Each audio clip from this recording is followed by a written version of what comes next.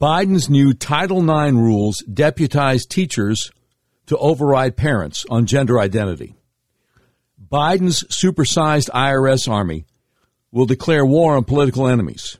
And are they really going to indict President Trump? It's all in this edition of the all-new Doc Washburn Show. Welcome to the Voice of the Resistance with Doc Washburn. We're the show that pushes back against the uniparty and lets you in on the news that traditional talk radio is all too often afraid to talk about. This is episode 218 of the all-new Doc Washburn Show. It's Tuesday, August 16th, 2022. Just so you understand where I'm coming from, I was fired by one of the biggest radio companies in America, Cumulus Media, simply because I refused their vaccine mandate. More evidence comes out all the time that a lot of people are having serious negative reactions to the vaccines. Also, I will never call Joe Biden president because it's obvious the last U.S. presidential election was stolen. I will never pretend a man can become a woman, and I will never forget about the January 6th political prisoners most Republican politicians refuse to even mention. And August 8th, 2022, the day the Biden regime's secret police conducted an unprecedented and unconstitutional raid on the home of a former president of the United States, is a day that will live in infamy. So this is a really different kind of talk show. We're unmasked, uncensored, and unfiltered. If you'd like to support what we do, go to our website, docwashburn.com, and click on the button that says Become a Patron. Also, please subscribe to our podcast so you don't miss an episode. All right, I've got some breaking news. I need to start off here. Dr. Deborah Birx. You heard she's got a book out. Raheem Kassam over the nationalpulse.com just came out with an article.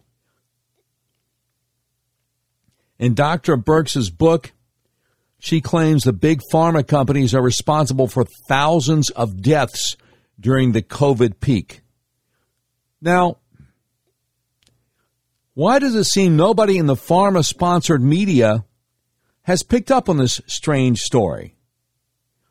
Former White House Coronavirus Task Force spokesman, Ambassador Deborah Birx, has effectively laid blame for thousands of deaths at the door of big pharmaceutical giants Pfizer and Moderna, claiming their refusal to pursue a compassionate use authorization for the COVID-19 vaccines led to a delay which directly impacted nursing home residents.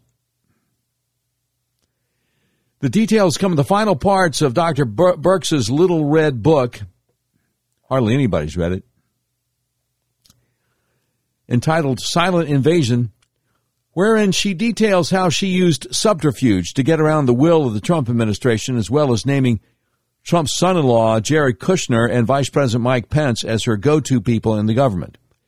In Chapter 19, entitled Winter is Here, Deborah Birx turns her guns on the same pharmaceutical companies she and her colleague Anthony Fauci promoted and protected during the COVID-19 outbreak. Specifically, she points out the corporates who were shielded by government from liability failed to get vital doses of their vaccines into the arms of those who needed it earliest, the elderly. Here's the quote.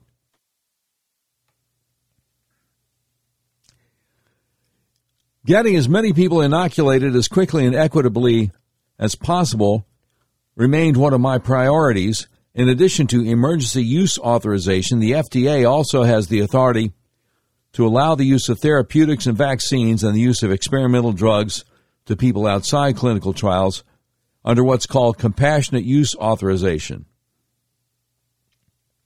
Lacking the holy grail of emergency use authorization, which was pending, I continued to try to find a way to get the highest risk group immunized as quickly as possible.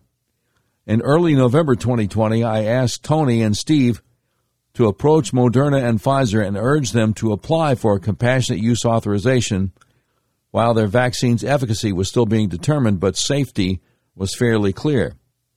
With a compassionate use authorization in hand, we could inoculate any nursing home residents who wished to be. Whether they volunteer for the jabs or not, at least they would have the option. But as many continued to die, her wishes were not carried out. She explains again, quote, "We had a narrow window and it was closing. 1,500 nursing home residents died in the first week of October. The vaccine manufacturers, I learned, had already stockpiled 3 million doses. If we could draw from that supply through compassionate use authorization, thousands of lives could be saved. This didn't happen. Pfizer and Moderna declined to pursue compassionate use authorization. They believed the process would be a distraction. Their eyes were fixed on the emergency use authorization, another complicated process. Taking on both simply wasn't possible. I believed it was possible. It just wasn't part of the plan these manufacturers had envisioned." Birx then goes on to detail the number of people that were affected by the major corporations' refusal to pursue a faster route to market. At the time, many suspected they were refusing to do so because such speed would give President Trump an ostensible boost right before the U.S. presidential election. And it goes on and on and on. On and on and on. But, you know, it's remarkable. It's remarkable that our pharma boosted media, boosted with a lot of cash. They don't want to say, oh, by the way, Deborah Birx has a book out, and here's what she's saying. Kaylee McGee White over at New York Post has a new article. Biden's new Title IX rules deputize teachers to override parents on gender identity. Team Biden's proposed new Title IX regulations make it clear they are coming for your children. The Biden administration ostensibly drafted the rules to protect gay and transgender students from bullying and harassment, but they do nothing of the sort. In reality, Dementia Joe is handing teachers a weapon to subvert parental prerogatives. Title IX is a simple statute that outlaws sex discrimination in education. It says nothing about gender or gender identity, but the Biden administration wants to put its own spin on the law and redefine sex to include these categories. Oh, and they link to the categories over at NPR. Biden's Title IX reforms would roll back Trump-era rules, expand victim protections. Oh, yeah. Yeah, I'm sure. Trans this, trans that. This change has far-reaching implications. One is that it will be used to keep parents in the dark on everything from curricular material to the fact that a child is socially transitioning at school. Because this new Title IX frames gender ideology as an anti-discrimination issue, schools won't have to seek parental permission for children to participate in lessons on choosing and changing one's sex. Indeed, schools will very likely use Title IX's anti-discrimination mandate to justify denying parental opt-outs from these controversial lessons. The rules will also grant children an absolute right to use school facilities and participate in activities consistent with their gender identity, regardless of whether their parents agree or are even aware of said identity. A mother in Washington State, by the way, told the author of this article, Kaylee McGee White, school officials asked her 11-year daughter if she wanted to stay in the boys' cabin on an upcoming field trip without talking to the mother first. The regulations will give legal backing for such actions all across the country. In many places, schools are already claiming legal authority to socially transition children without parental consent or knowledge. In Alaska, one school used Title IX as a justification for changing a child's name and pronouns without telling her mother. Officials then revised every single school document other than those sent to the parents to reflect the child's chosen male name. That name even appeared in the yearbook. When the mother found out and protested, school officials said she had no say over the matter because of Title IX. Perhaps most alarming, is the way in which officials might use the rules to threaten parents who don't affirm their child's chosen identity, because the regulations claim to apply to conduct that occurs outside the school's education program or activity or outside the United States. Schools might get the impression they can label parental conduct at home discriminatory. A parent who refuses to use a child's preferred pronouns, declines to fill a prescription for puberty blockers, or decides against sending a gender-confused child to an affirming therapist, thus is discriminating against his or her child. What is a teacher or Title IX coordinator to do in such a circumstance? It's easy to see how school employees might believe they're even required to report such parents to social services. The rules say schools must respond to a hostile environment based on sex. Biden's broadly written Title IX rules give the government a good faith basis to investigate parents for creating a so-called harmful environment for their child. Now, this is already happening around the country to families all over the place. A California father recently told me his daughter's school filed a report with Child Protective Services after officials found out he and his wife were not referring to their daughter by her preferred male name. A CPS agent showed up to the school that same day and informed the parents that she would be removing their daughter from their custody, accusing them of subjecting their daughter to emotional damage. It took the father about a month to get his daughter back, and she was returned only after he signed a CPS waiver, vowing to use her male name moving forward. Biden's proposal is an invasive use of federal power to deputize teachers and school administrators to override parental decision-making. And while some states have passed laws to protect parental prerogatives, the administration will claim that its federal rules take precedence. It may be up to the courts to decide the limits of Title IX. In the meantime, we're likely to hear even more heartbreaking stories of schools usurping parents who want the best for their kids. That is Kaylee McGee-White, deputy editor of the Washington Examiner's Restoring America, and an independent Women's Forum visiting fellow over at New York Post. Article entitled, Biden's New Title IX Rules Deputize Teachers to Override Parents on Gender Identity. Have I mentioned to you these people are evil? Because these people are evil. Our Lord said one time that it would be better to tie a millstone around your neck and throw it into the deepest sea than to offend one of these little ones who believe in me.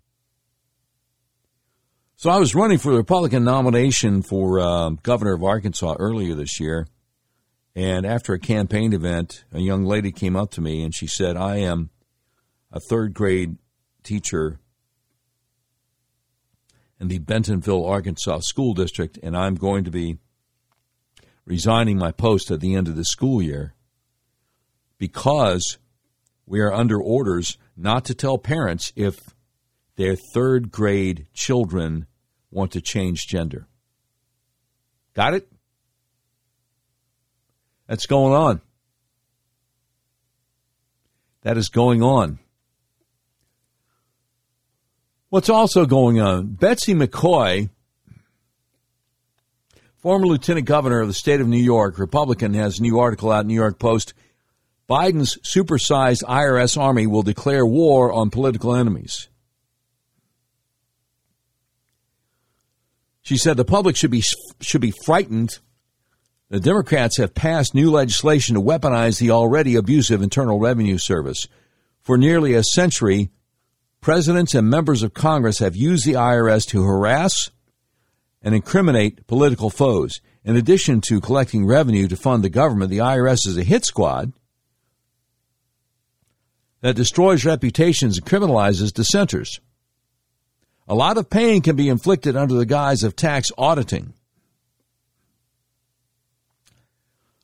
The bill Joe Biden signed today, erroneously labeled the Inflation Reduction Act, will mean more audits and more investigations. The law roughly doubles funding for the IRS's Enforcement Division, adding as many as 87,000 new agents and auditors. Biden, meanwhile, is starving the Defense Department, requesting too little funding to even keep up with inflation despite Russian and Chinese aggression. Yet his legislation will make the IRS 3/4 the size of the Marine Corps. Who is Biden actually making war on?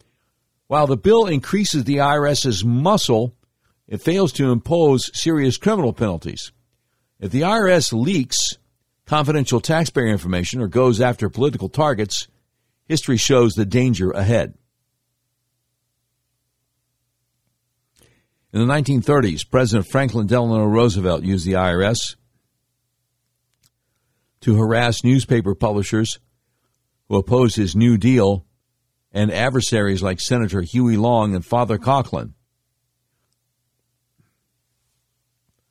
Throughout the 1950s and 1960s, the IRS gave FBI Director J. Edgar Hoover access to its files, allowing him to weaponize tax information against the National Council of Churches, the NAACP, and Dr. Martin Luther King Jr. President John Kennedy set up the Ideological Organizations Audit Project to target right-leaning groups, including the American Enterprise Institute think tank and the John Birch Society. President Nixon's counsel, John Dean, admitted their administration used the existing federal machinery to screw our political enemies. John Dean's words, not mine. The IRS was Nixon's weapon of choice.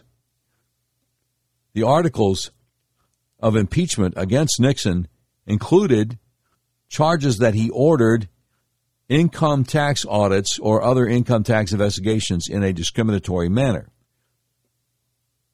Bill Clinton's administration sicked the IRS on accusers Jennifer Flowers and Paula Jones. Barack Obama's IRS targeted Tea Party groups and other conservative nonprofits leading up to the 2012 presidential election, delaying their tax-exempt status to keep them from raising money. That scandal blew open in 2013 when IRS official Lois Lerner admitted the targeting. Yet no charges were brought against Lerner or any other IRS official, and she retired with full benefits. And the abuse continues.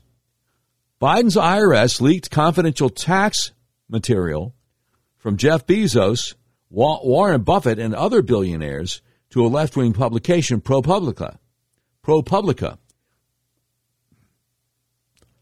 Tax information is supposed to be kept confidential.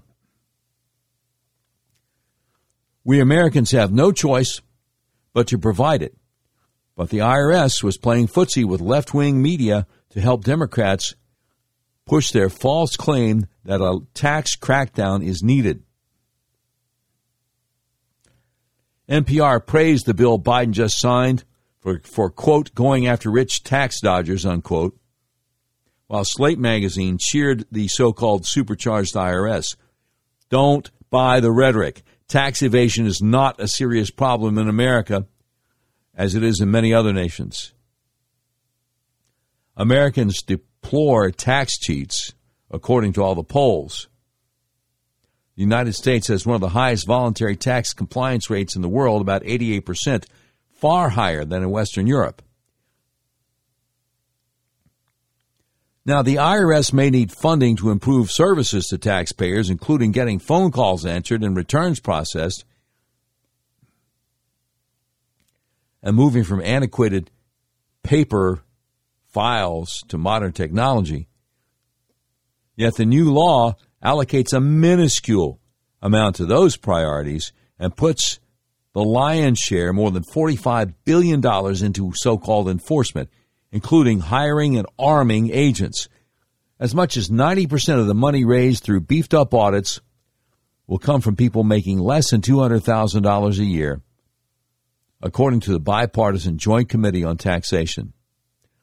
Audits can bring a tsunami of government document demands and repeated visits from IRS agents over months or even years. Most people don't have accountants and lawyers to insulate themselves from the pain. Worst of all, history shows the agency's magnified clout will be used to muzzle and punish political critics. And that is a serious blow to our freedom. That is former Republican Lieutenant Governor of New York, Betsy McCoy, at the New York Post. Article entitled, Biden's Supersized IRS Army Will Declare War on Political Enemies. All right, I just want to say how much we appreciate our sponsors.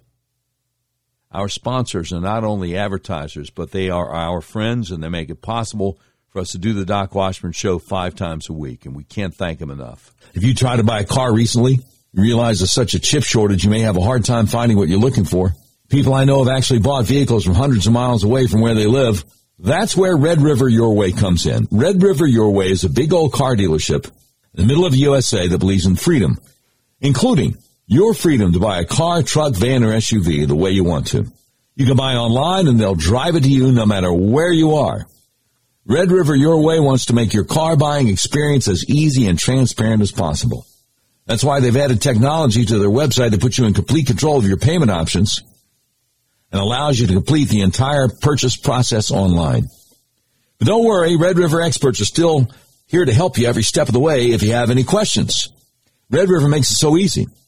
As you browse their selection, you'll see each vehicle has a button that says Explore Payment Options on it. Clicking that button guides you through a few easy questions and then create personalized payment options you have complete control over.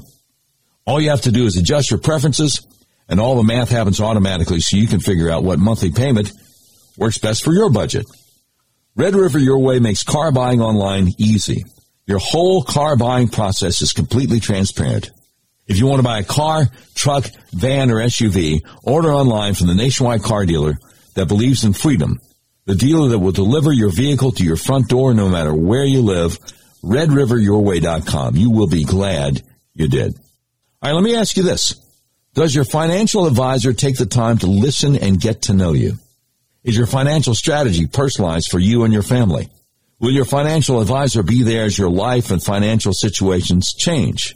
When you work with Jonathan Presswood, he focuses on what's important to you. He uses an established process to help you achieve your unique goals, whether that's preparing for retirement, making your money last in retirement, planning your estate or inheritance, preparing for the unexpected, or anything else. Jonathan Presswood can help. Now, what should you do if you leave a job and have a 401k or other retirement plan? Or if you're getting close to retirement or already in retirement?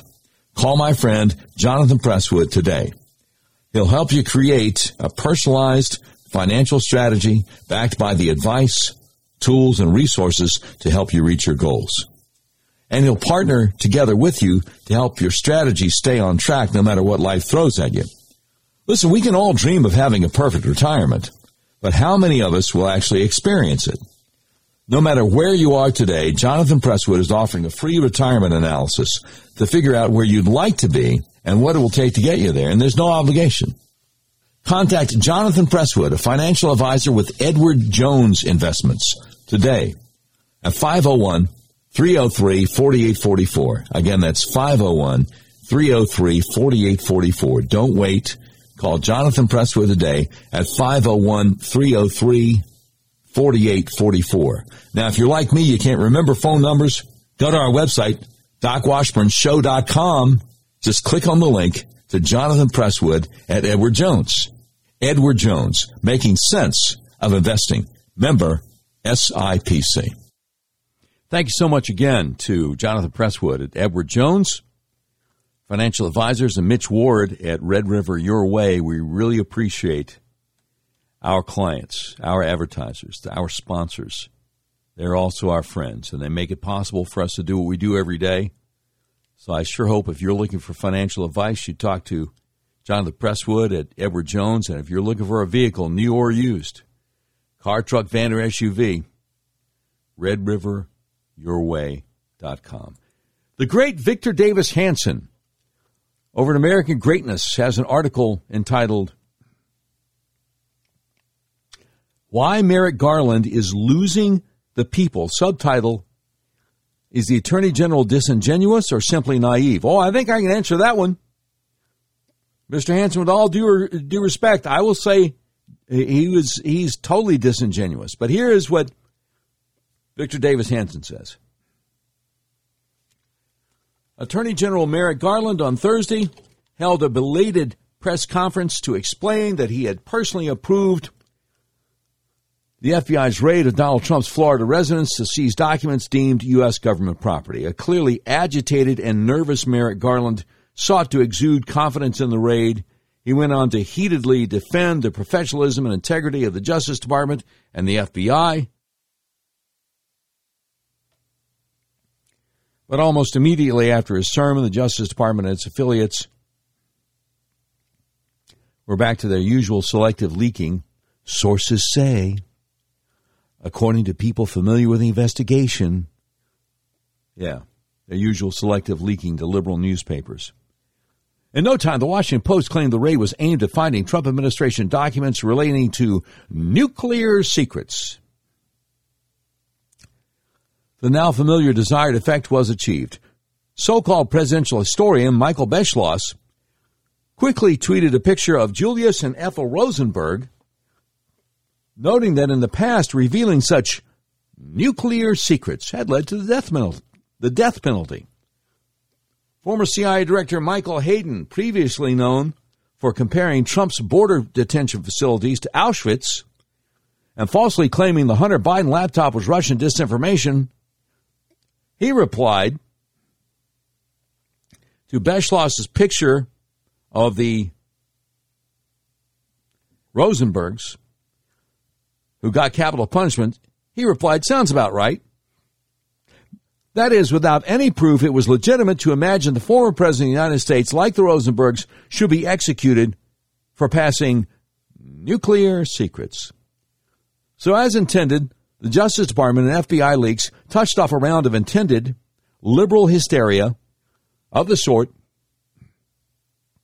we saw during Special Counsel Robert Mueller's investigation into alleged Russian collusion with Trump's 2016 campaign aimed at disguising government misdeeds or overreach. Kind of reminds me of the festivities when they were trying to approve the nomination of Brett Kavanaugh to the Supreme Court, too. Despite Garland's pious assertions, we know the modus operandi of selective leaking from the career of Andrew McCabe. The disgraced former interim FBI director admitted to lying to federal investigators about his role in leaking to the Wall Street Journal. And the Inspector General found McCabe lied on several other occasions about his efforts to leak to and massage the media. At this point,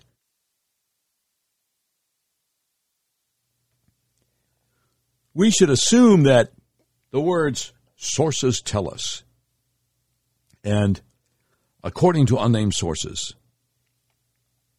are indications that the sources are Justice Department and or FBI contacts who were given the green light to manipulate the news by their superiors. Let's put Garland's decision to approve the raid on Mar-a-Lago in the context of the past 7 years.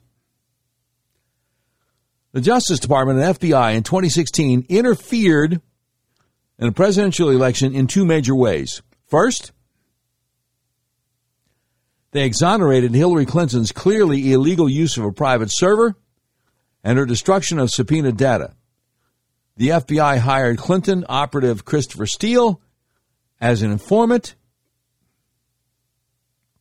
and gave its Crossfire Hurricane imprimatur to the entire Russian collusion hoax, feeding a 2016 left-wing mantra that Trump was a Russian asset. In 2015, we learned candidate Hillary Clinton, as Barack Obama's Secretary of State, had emailed classified government materials using her own private server, likely as a way of skirting Freedom of Information Act requirements. In the thick of the 2016 campaign a year later, FBI Director James Comey reported Hillary had, in fact, broken the law. Yet he assumed a role of federal attorney that was not his own, deciding Hillary's wrongdoing should not lead to an indictment. In that improper role, Jim Comey, not U.S. attorneys, declined to hold Hillary Clinton accountable. We learned later that Attorney General Loretta Lynch had met secretly on an airport tarmac a brief casual social meeting with Bill Clinton. Somewhere within his tangle of lies, both said they met only to talk about their grandchildren, not about whether the Justice Department would charge Hillary Clinton. We learned, 1, Lynch abdicated her role and simply let Jim Comey play the role of investigator and prosecutor, and 2, Hillary Clinton had bleached thousands of emails, some of them under federal subpoena, and destroyed her communications devices and records, all federal felonies. Yeah, they took hammers to cell phones. By the way, last I checked, Loretta Lynch doesn't have any grandchildren. Anyway, Trump won the election in 2016, but he never controlled the federal government. For 22 months, at a cost of $40 million, Robert Mueller investigated whether Trump had colluded with the Russians to take the White House. Ironically, there was ample evidence to show that Hillary Clinton may in fact have done exactly that. After all, Hillary worked with the Democrat National Committee, which in turn hired the Perkins Coie legal firm, which hired Fusion GPS, which hired ex-spy Christopher Steele, who hired Russian disinformation source Igor Yurchenko, who used Moscow-based former Clintonite Charles Dolan to find dirt on Trump. Where Yurchenko and Dolan located their false dirt for Steele, no one knows for certain. Some Russian source is most likely the culprit. In the end, the ruse was exposed. But in the process of exposing that scandal, the Justice Department's Inspector General found the FBI lawyer Kevin Kleinsmith had altered an application for a warrant from the Foreign Intelligence Surveillance Court to make it appear Trump campaign volunteer Carter Page was a Russian agent. In reality, Page is working with the CIA. Now, Kleinsmith's FBI superiors had signed off on that fraudulent document that contained legions of errors. We learned also that 2 of the FBI investigators working for Robert Mueller in 2017 were rank partisans, and in their amorous exchanges before the 2016 election had texted about how to stop Trump amid slanders and slurs about his candidacy and supporters. Until they were reassigned, both had played key roles in investigating Trump. We also learned the FBI had lost key cell phone data under court request. We were told the point man of Robert Mueller's dream team, all-stars and hunter-killer team, as the left gushed of the liberal legal ensemble, former Justice Department attorney Andrew Weissman, before, during, and after his tenure on Mueller's team, was a self-admitted anti-Trump partisan.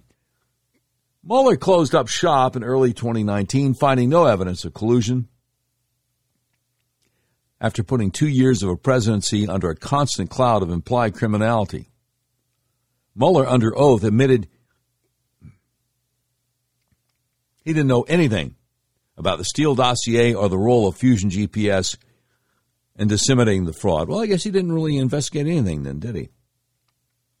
No sane person could believe Robert Mueller, given that the role of the dossier and Fusion GPS were the 2 chief catalysts leading to his own appointment. Was Mueller addled or simply not telling the truth? Throughout this sordid nightmare, the FBI and Justice Department routinely leaked details the left-wing media serially blared as bombshells and evidence that the walls are closing in. Everybody assured the public that Trump and his family would soon be behind bars for their ties to Russia and sundry other crimes.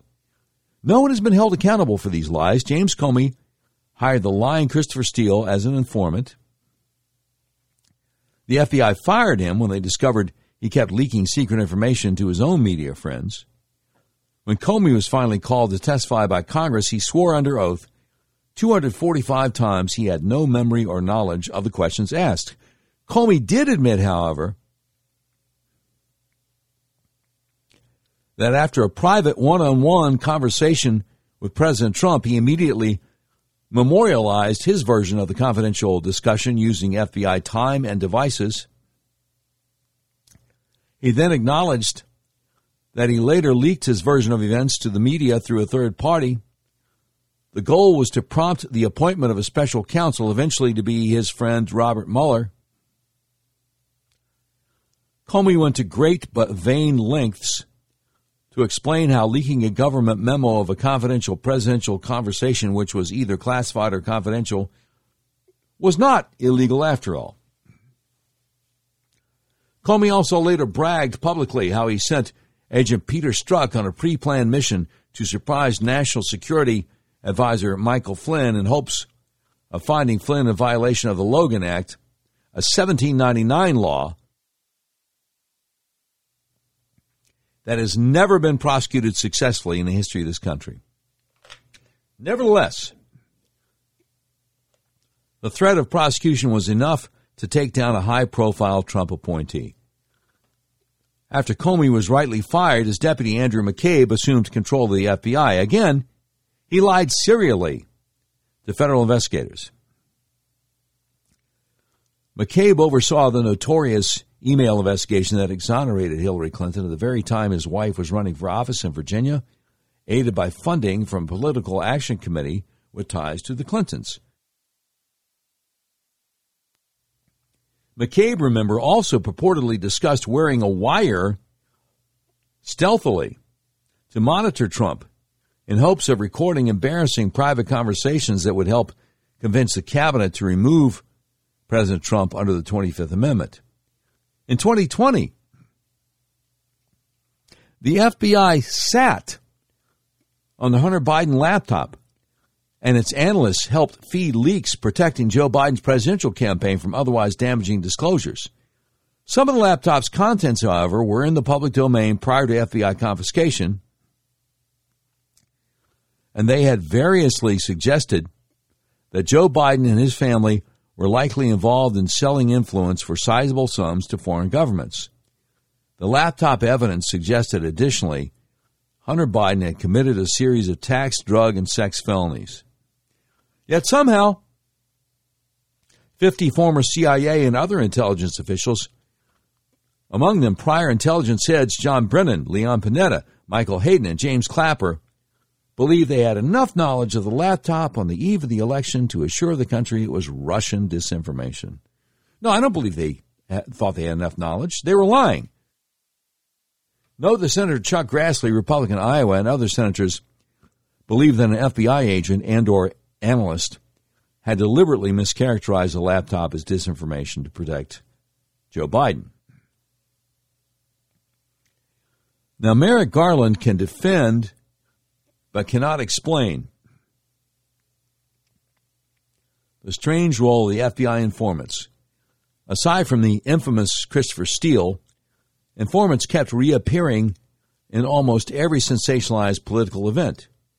12 of them apparently were the de facto architects in a plot to kidnap Michigan Governor Gretchen Whitmer.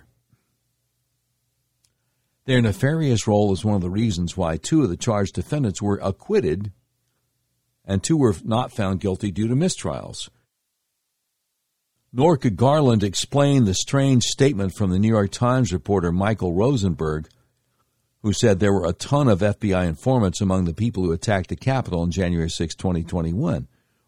Really? How about that? Yep, Garland didn't have an explanation.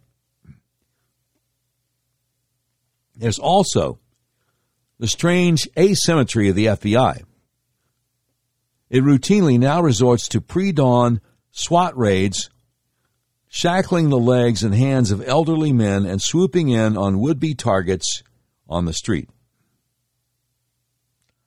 Trump associates Peter Navarro, Rudy Giuliani, and John Eastman have all been confronted by the FBI and either arrested, had their offices searched, or had their phones seized, or all 3. But so far, only Roger Stone, the target of an FBI SWAT team, which CNN just happened to be on hand to cover, was charged and convicted of a crime. Last week's events at Mar-a-Lago are part of this pattern, raiding the home of the current Republican presidential frontrunner who would beat Joe Biden and Kamala Harris if the general election were held today. So to answer Merrick Garland's scolding, how might the FBI not have lost the faith of the American people? It might not have altered documents to ruin the life of an American citizen. When subpoenas arrived for phone records, it could have submitted them rather than wipe them clean. Its directors might not have stonewalled Congress while under oath, or lied to federal investigators, or leaked confidential government memos to the press. The FBI did not have to mislead about the contents of a controversial laptop. There was no need to hire foreign nationals during a presidential election to supply dirt on one of the two candidates. The Attorney General did not need to meet secretly with a husband of someone under FBI investigation. Just as the FBI apparently did not need to raid Kevin Kleinsmith's home to find information about his doctoring of an email, or to put leg irons on Andrew McCabe for lying to a federal prosecutor, or to ambush Christopher Steele and grab his cell phone to ensure he stopped leaking FBI information and lying to the Bureau. So, too, it had no need of shackling Peter Navarro or publicly seizing the phone of Representative Scott Perry. Finally, there are existential threats to the United States on the open southern border from cartel drug runners and terrorists to child traffickers. For 120 days in 2020, Antifa and Black Lives Matter coordinated violent riots that led to over 35 dead, $2 billion in property damage, and over 1,500 law enforcement officers injured. A federal courthouse, a police precinct, and the historic St. James Episcopal Church in Washington were at various times torched. Rioters attempted to storm the White House grounds and sent the Secret Service scrambling to a secure bunker with the president. All of the above was mostly ignored by the FBI.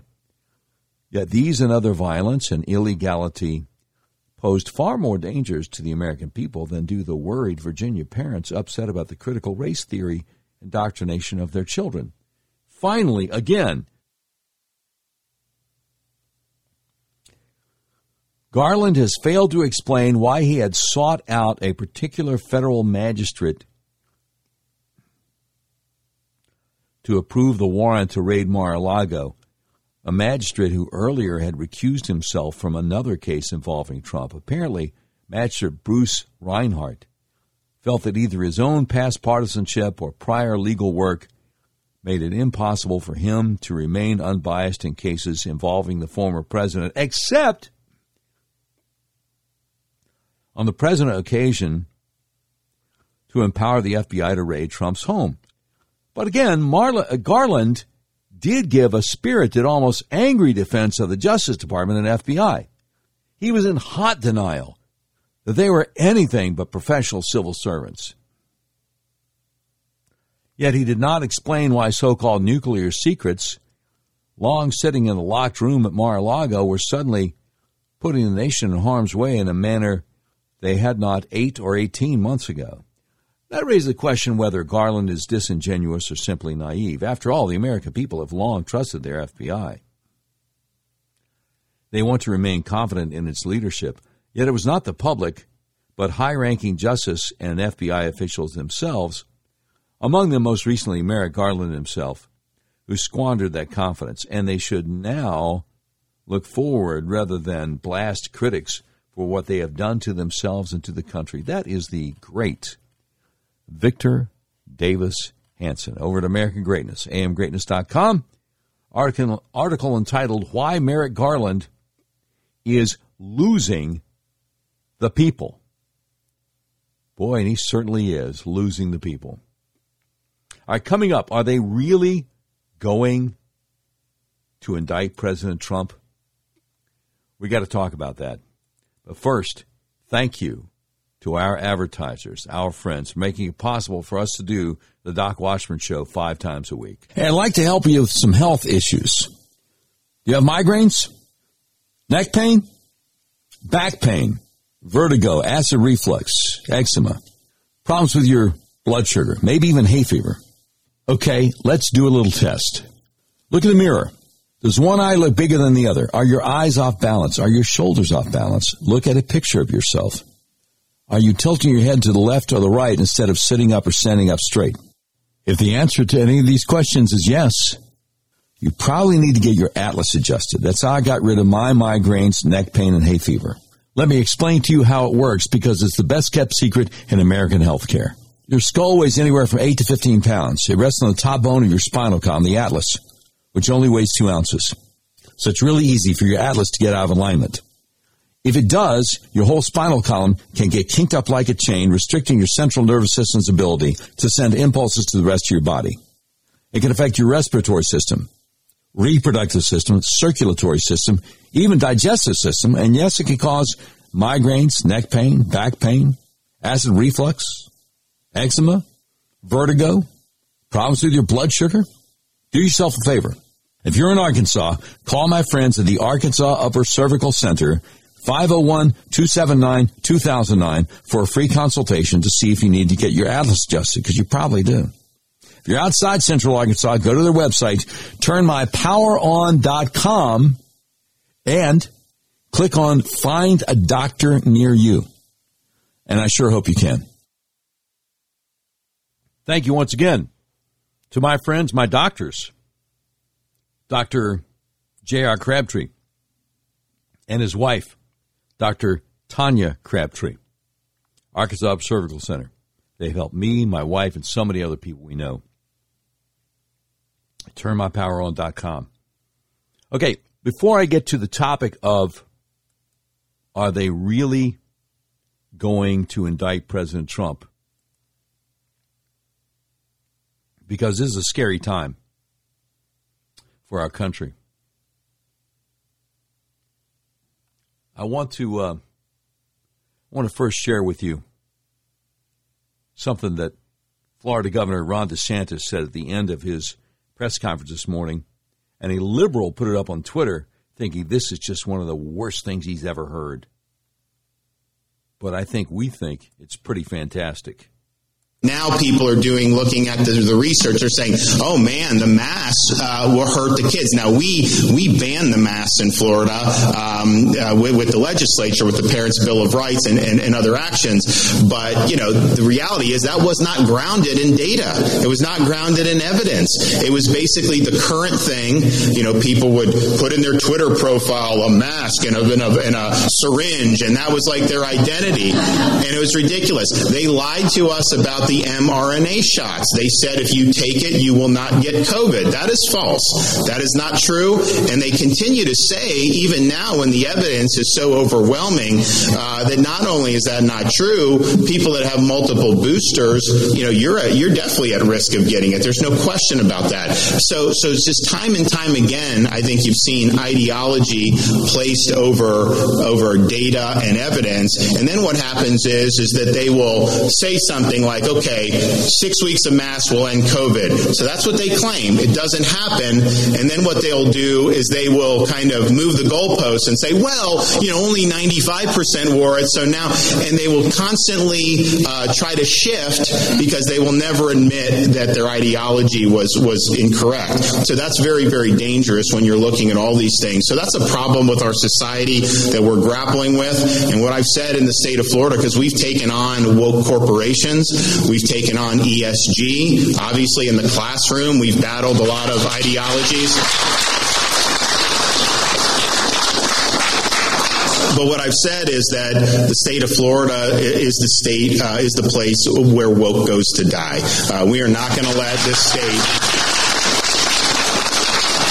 We're not going to let this state descend into some type of woke dumpster fire. We're going to be following common sense. We're going to be following, facts, and that's just really, really important. So anyways, thank you guys for being here. God bless you all. Fantastic. And he is joined with President Trump and is going around the country campaigning for candidates that President Trump has endorsed. And I think that's fantastic. All right, now, let's look at this. The great Rich Lowry over the New York Post. Longtime conservative op-ed guy. Article entitled, Merrick Garland looks set to indict Trump despite his glaring conflict of interest. He says, does Attorney General Merrick Garland know that he is investigating the man most likely to be the opponent of the president he serves? Does he realize the intense political pressure campaign he's under to indict that man has been plainly visible to everyone? Does he care? If we can't know where Garland is ultimately heading in his probe of January 6th and the documents seized from Mar-a-Lago, all indications are that he is preparing the ground for an indictment of Donald J. Trump. The former president is inflammatory and mendacious as a matter of course, but in this case, it is the mild-mannered former judge who came within a hair's breadth of a lifetime appointment to the Supreme Court who is rehearsing for the role of arsonist. Now, this is something I was telling a friend of mine today at lunch, a friend of mine who works in the Arkansas state government. I said, look, this raid on Mar-a-Lago has infuriated a lot of Republicans who don't like Trump. They're like, whoa, wait a minute. You don't do that. Are you kidding me? The raid on Mar-a-Lago has infuriated not just people who like Trump. It's infuriated a lot of people who can't stand him because they're like, hold on. Do we just throw out the Fourth Amendment to the U.S. Constitution? Are you kidding me? So clearly, here is an example right here. Rich Lowry is no Trump fan, but he's saying, good grief. Merrick Garland is the arsonist. He says an indictment of Donald Trump would be one of the most consequential acts by the Justice Department in decades, and Garland has a flagrant conflict of interest and will likely have to use an adventurous legal theory to try to nail Trump. At the same time, the legitimacy of his institution is increasingly in doubt. Talking about the legitimacy of the DOJ itself. He says this is not a promising formula. An attorney general should not consider the prospect of reaping the whirlwind and just think, oh, bring it on. The January 6th committee, elected Democrats, and the media have been braying for Garland to move against Trump. Joe Biden, remember, I will never call him president, including when I'm reading somebody else's article. Dementia Joe himself has reportedly told aides in private that Garland should indict Trump. New York Times reported earlier this year in their article entitled, Garland Faces Growing Pressure as January 6th Investigation Widens. It would take truly cussed independence and enormous moral and political courage not to take the path of least resistance and give in to these voices. Garland appears to be bending, presumably on his way to breaking. It is amazing that he's gotten this far without feeling a prick of conscience about his own status. I have no use for special counsels as a general matter. But how can an attorney general make highly sensitive determinations that will quite probably affect the state of play of the next presidential election without realizing he has a profound conflict of interest?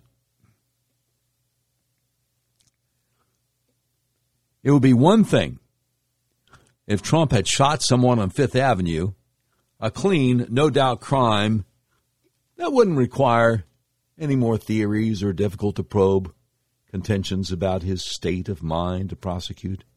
In contrast, Trump's January 6 offenses involve alleged crimes like obstructing Congress or defrauding the United States that are going to involve tricky questions about his motives and where the legitimate exercise of his powers end and the supposed criminality begins. Needless to say, the country is not prepared to adjudicate such questions in a calm, high-minded manner.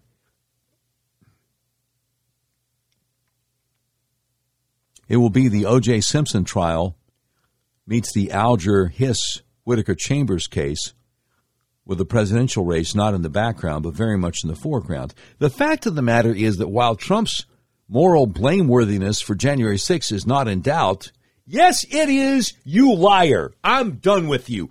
I'm done with you. This idiot, Rich Lowry, thinks that Trump is responsible for any and all violence that happened on January 6th at the U.S. Capitol. He's an idiot. And he still thinks that Garland shouldn't prosecute him. What a disgusting...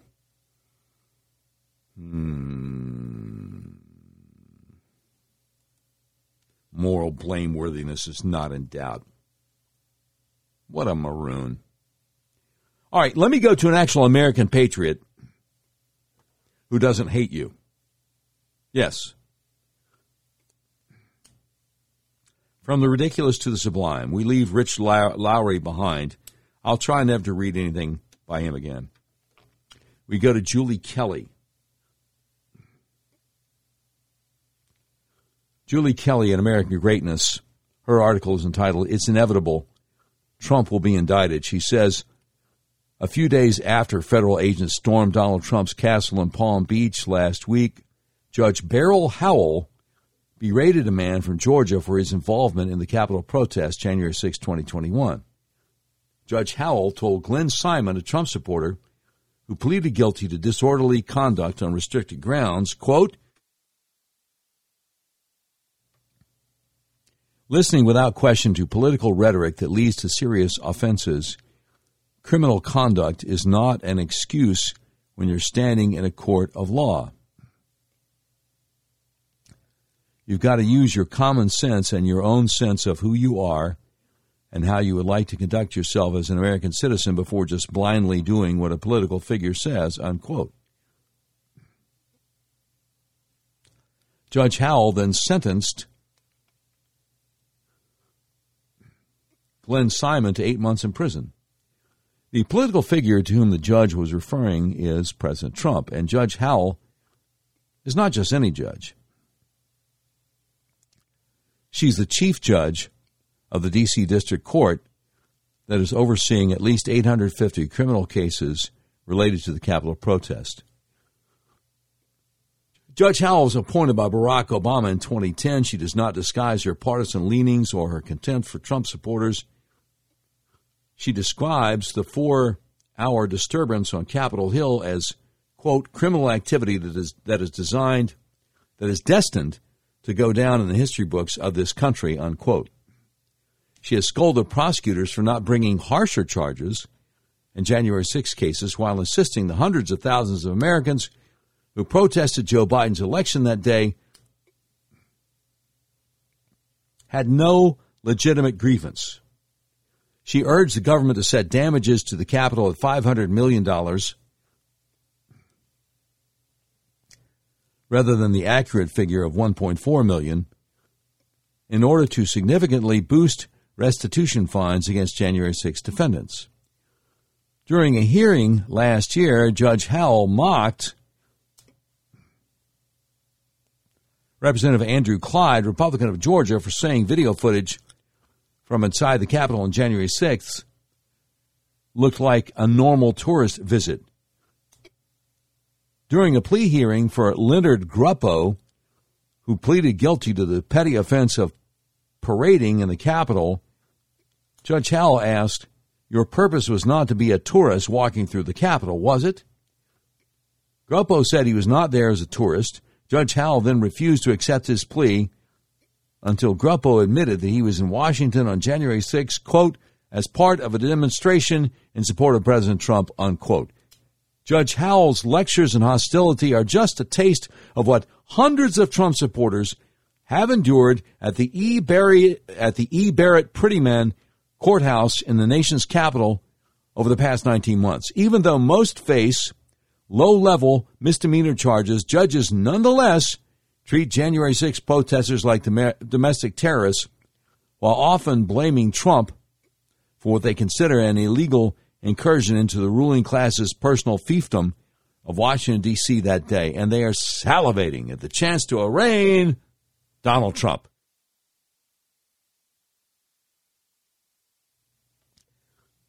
It now appears inevitable that the Justice Department will bring criminal charges against the former president. FBI Director Christopher Wray's stunt at Mar-a-Lago, August 8th, is part of creating the optical illusion that Donald Trump is guilty of any number of crimes related to January 6th or the mishandling of secret government documents, or both. On Monday, the Justice Department subpoenaed another Trump White House lawyer as the legal momentum accelerates. Attorney General Merrick Garland is doing his part to build the public case while Lisa Monaco, his deputy, runs the day-to-day lawfare operation against Trump. Monaco, a longtime Obama confidant who worked in his White House until the last day, is a rabid Trump hater. She intends to finish what the Obama Justice Department started in 2016 by indicting Donald Trump. Of course, technically, any indictment would be the result of a grand jury investigation, proceedings held in the same courthouse filled with loathing for Donald Trump and his supporters. Grand juries composed of residents in a city that gave Trump only 5% of the vote in 2020 and 4% in 2016 have issued hundreds of indictments and thousands of criminal charges against January 6 protesters. This includes charges against 16 protesters for seditious conspiracy, a rare criminal offense for which no American has ever been convicted. Federal prosecutors are enjoying similar success before regular juries. Garland's Justice Department is undefeated in jury trials of January 6 defendants. D.C. juries have returned unanimous guilty verdicts on every single charge in 7 trials since March. This includes convictions on obstruction of an official proceeding, a vague post-Enron law never before used against political prisoners. A jury also quickly convicted Trump advisor Steve Bannon on 2 counts of contempt of Congress. The obstruction count is one of the offenses Garland's office likely will file against Trump. As evidence mounts that Trump supporters cannot get a fair trial in Washington, surveys of prospective jurors conducted by defense counsel show a heavy bias against January 6 protesters. D.C. District Court judges have denied each change of venue motion. Coverage of the January 6 Select Committee hearings undoubtedly has amplified that bias, especially for high-profile defendants such as members of the Oath Keepers. The committee has focused on the roles of both the Oath Keepers and Proud Boys, airing videos of their conduct that day and attempting to tie these alleged militias to President Trump. A week after a former member of the Oath Keepers testified before a televised hearing in July, defense attorneys representing the Oath Keepers filed another motion to delay the trial and move it out of D.C. One defense attorney explained to Judge Amit Mehta, another Obama appointee, the main point we have to consider is that you have a congressional committee that goes out and paints the Oath Keepers as white supremacists. Judge Mehta rejected the argument and took umbrage at another attorney's suggestion the committee's work was political. Judge Mehta scolded the attorney, saying, "This is not a forum to express your political views or your views about the motivations of the committee. I don't think they're hosting the hearings just to interrupt this trial." He denied the motion. The first Oath Keepers trial begins next month. It's possible the Justice Department will charge Trump for conspiracy for allegedly working with the so-called militias to attack the Capitol. This is the legal and judicial circle of hell now fired up to come for President Trump. A vengeful Justice Department run by Obama loyalists working with a weaponized FBI to bring criminal charges against hundreds of Trump supporters who then face the wrath of enraged judges of both political parties. There's no way out. And at this point, there's no way out for Merrick Garland either. Democrats have raised expectations that Trump soon will be in handcuffs. Failure to do so will result in a harsh backlash by their own voters this fall. After 6 years of promises, Democrats better deliver the goods on Trump or face intra-party revolt. Americans should prepare for the inevitable, the unprecedented sight of a former president pleading not guilty to crimes he's alleged to have committed by a Justice Department run by his successor and potential rival in the next presidential election.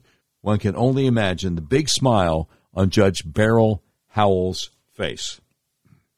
And that is Julie Kelly at amgreatness.com with her article, It's Inevitable, Trump Will Be Indicted. You know, I want to hope that she's wrong, but she's making too much sense. I don't want her to be right, but she's making too much sense. And that, indeed, is scary. All right. Hit it, Brian. We interrupt this program to bring you a special report. It's the Doc Washburn Show Tweet of the Day.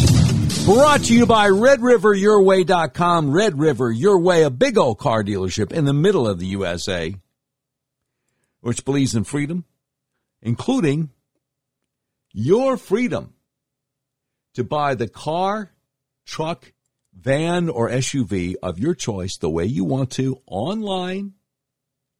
Have it delivered to your front door anywhere in the continental United States of America. I got to tell you, I got a great deal from them in the interest of full disclosure. All right, now, and of course, if you're in Central Arkansas, you can just, go to their actual store. My wife and I are big fans of British humor. She has watched a lot of Fawlty Towers. I've watched a lot of Jeeves and Wooster. But I've never seen this show called W1A. Are you familiar with the show called W1A? Because I came across a clip from it on Twitter, and this is our tweet of the day. It is just hilarious. Here we go. Just to be clear about where we are now, is Carol actually contracted? Well, exactly, yes. Is Carol actually contracted? Well, I've spent the last 2 days on the phone to her agents, trying to sell them the idea of Alan Titchmarsh as an A-lister, and to Alan's agents, trying to sell them the idea of Carol as trying to sell them the idea of Carol. Oh, no, brilliant, Lucia. Well done, you. Yeah, lovely Lucia.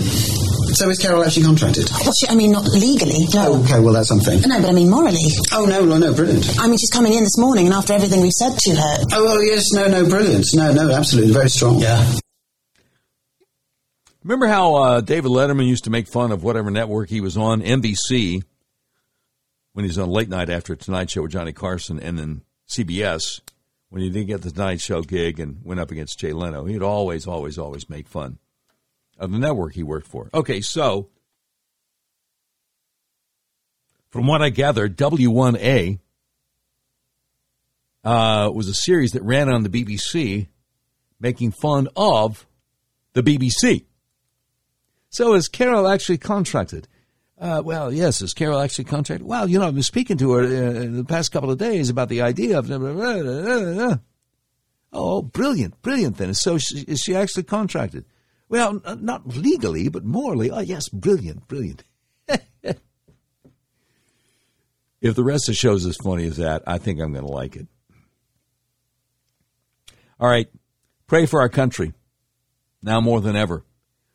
You've been listening to episode 218 of the all-new Doc Washburn Show. The views and opinions expressed on the Doc Washburn Show do not necessarily reflect those of our advertisers, but they love us and we love them. Today's program has been produced by Tim Terrible, directed by Mick Messy. This has been a Terribly Messy production. Portions of today's show will be taken overseas and dropped. If you like a transcript of today's episode of the all-new Doc Washburn Show, simply peel the roof off a Rolls-Royce panel truck and send it to Mansur's Computer Solutions, 7th floor of the Ephemeral B. Smoot Building, Whitehall, Arkansas, in care of Sheriff Mansur Sempier X. And that's the way it is. Tuesday, August 16th, 2022.